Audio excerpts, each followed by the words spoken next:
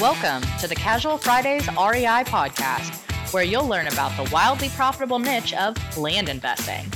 Active land investors Adam Southey and Justin Sleva are here to share their experiences with you so that you can learn how to build massive cash flow and huge profits from this highly lucrative niche. So without further ado, here are your hosts, Adam Southey and Justin Sleva. Hey, what's up, guys? I'm Adam Southey here with my co-host, Justin Sleva, and this is the Casual Fridays REI podcast. Today, we're talking about being conservatively aggressive. Before we do that, though, let's talk about the Casual Fridays land flipping blueprint. Guys, if you're thinking about getting in this niche, you've got to check this out. We've taken all the knowledge we've gained through the years of consulting and the hundreds of clients and put it into this course. It's an easy-to-follow video format. It's got all the contracts, scripts, and forms that we use in our daily business, and everyone that joins gets a free one-on-one training with either myself or Justin. So if you're interested in learning more, all you got to do is go to our website at casualfridaysrei.com, click on the training tab, set up a strategy call, and we'll go over everything you need to know to get started. It's Friday. We should be twisting grips right now. Yeah, something's going to have to go horribly wrong for it not to happen. I know, right? By the time this show drops, we'll be on the dirt. Hopefully, yeah. Yeah, I mean, we start. It'd be 10 o'clock. Yeah, so because they're an hour behind us, so we'll be getting out of Denver or out of Lone Tree, headed towards Steamboat Springs.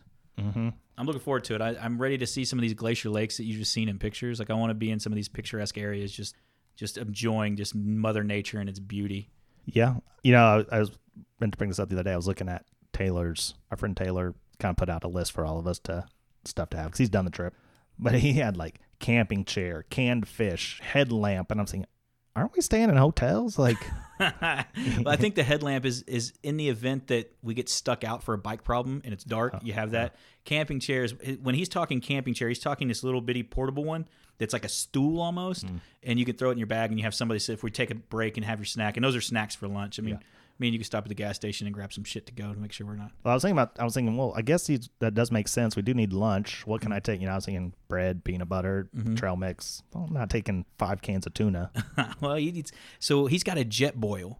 You know so that was on his list too. Yeah, so what he'll do is he'll heat up rice or ramen, and that so you put water in it, it boils it up, then you pour that cup in there, and you'll have like hot ramen. But what he does is he'll mix those little tuna or those chicken or canned packets in that to rice, and you have an instant like hot meal. I get it, but it just sounded like, man, I guess we're camping. Yeah, nope, not camping. We're staying in hotels. In hotels. He told the guide to give us places that have hotel close to something that we can grab a beer and dinner and relax. Sounds awesome. Yep, it's gonna be great. I have not been on a true vacation in a while. I honestly couldn't even tell you. Because every trip I go to is just like to a friend's house and we crash and hang out. It's not like an actual go to do something. We gotta change I take that BSR, but that wasn't really true vacation. Yeah, huh? yeah. Did you got a passport? Is it still good? That's the thing. I don't know if it's still good. I have one. We need to look at that. I think we need to go to Mexico here pretty quickly. You love Mexico? I love it. I'll just go to Tulum. That's where I want to go. Or so many like Instagram thoughts down there. I'm sure I can hook you up with somebody. Maybe Thailand. Let's go check Thailand now. Thailand, yeah. Are we allowed to go to Thailand right now? I don't know. Go wherever we want. We used to be able to. We got your money. We'll take the private jet. Well, no, it's not about the money. It's about the countries letting Americans in. Yeah, that's why we take the PJ. We'll just fly in. Yeah. What are they going to do? Stop us when we get there? I mean, they're going to shoot us down. They can't shoot Americans down. Yeah. Just tell us you can't land and you can't get no fuel and then you crash in the ocean. That's probably what they would do. Yeah. So, I mean, they're not. That right there is just like leading right into today's show, being conservatively aggressive. We just do what we want. We just manage the risk on the front side. Okay. I like it. Okay. I'm glad you like that. Maybe it's just because of the election going on and people conservative, all over the place. It's the word conservative been stuck in my head.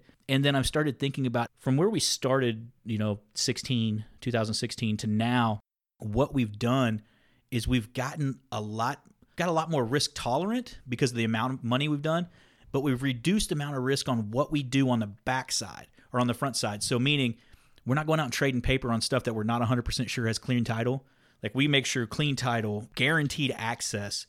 And so we're really conservative on what we actually bring in with our front checks, but we're extremely aggressive in like the amount of mail that we'll send to get those deals, the amount of money we'll spend on the marketing, the things that we know to take place to make that profit back.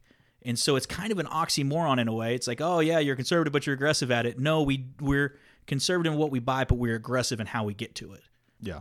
Yeah, I see what you're saying, like sending out close to 60,000 pieces of mail. Yeah. Right. That's pretty aggressive, but we knew what we were doing before we jumped out there and did that. Yeah, 198 counters and yeses, and we tried to bring 15 into title, and I think we're going to end up with, 6 maybe closing? 6 or 7, yeah, depending on it. Yeah. But, it's more money out of those 6 or 7 than most people will make in 2-3 years. 5 years for a yeah, lot of people. Yeah. So. Yeah, I was thinking about the other day because I saw some land investor talking about how they've done in just this year alone, right? We're 8 or 9 months into this year, and they've done hundreds, like a high number of hundreds of deals. And I was thinking, you can't have that many good, solid perfect road access to everything, clear title. Like, you just couldn't do that. You're churning paper on product that's probably not a super good asset. Yeah, but whatever. I guess if we're making money and you can handle that risk. Yeah, and that's a good point. Are you risk tolerant enough do you have the belly for it to where you'll sit there and say, hey, I know this is 2-track in a desert, and I'm buying it for $100 an acre, and I know that I'm going to sell it to some person off Facebook for $300 an acre. Am I okay with that, and can I live with that? And do I do 100 of them, and I know that 10 of them are going to come back on terms, or 50 of them are going to come back, and I'm just going to resell them and just keep making that 100 down, $100 a month. Mm-hmm. Yeah, I don't really want to do that anymore. It used to be your jam. That was like the jam for you. Yeah, but now I think because we have such more capital, like I never wanted to do anything on loans, right? But now I can afford to make payment for years if I had to. Yeah. And so let's take Project One, for example, right? We don't have any of our, for the most part, don't have any actual cash in it. We have $35,000 cash into it for marketing material, not actually into the property. Yeah, and then the amount of money coming back, right? It's just, I don't know. It's great. It's just changed things for me. It does. It's a slippery slope though with leverage. I still want to believe that because I don't want to go so leveraged to the hilt to where it's you're really worried about it. But at the same time, when it works quickly, it's really nice. Yeah. Yeah. Obviously, I would still, me being aggressive with lending is still probably half of what a somewhat normal person would do. Yeah. I'm not going crazy because I'm definitely never going broke. Yeah. But yeah, I don't know. It just changed things. Yeah, I agree with that. I think that it opens up some more doors. And I had a guy that called me and he's wanting me to look at some of his notes. And I was like, well, it sounds like you'll have good cash flow. You have good you get a decent amount of money. And I was talking to him about seasoning their own notes. And like, well, what does that mean? I was like, go get an unsecured loan. Make sure the cash flow covers what you have. You got all your money back out and you're not selling to me 40 cents on a dollar. And he's like, okay, I'm going to send you a list over. I said, you're not going to send the list. He's like, he didn't send the list. List of his properties he wanted me to buy the notes on. Oh, because you had told him about that. I mean, so, leverage can work, but sometimes you got to think about what you're doing short-term and long-term, what's your business worth, and how all that plays into it. So, I mean, it's kind of a little bit of segue off of what I thought the topic would be about because, it really sparked an interest to me when I had a guy that we were funding a deal for, and we thought we had a road to a property. Title couldn't find an easement, couldn't find anything, and we're, a mile off the main road. And like I told him, I said, we have a buy. He already had a buyer lined up for it. And how do we guarantee that guy gets the property? He's like, we can't. He's like, let's just tell him we can't buy it because it can't guarantee access. And I was like, that's exactly the way I want to do it. I mean, it's a $12,000 gamble. Could you try and double close it?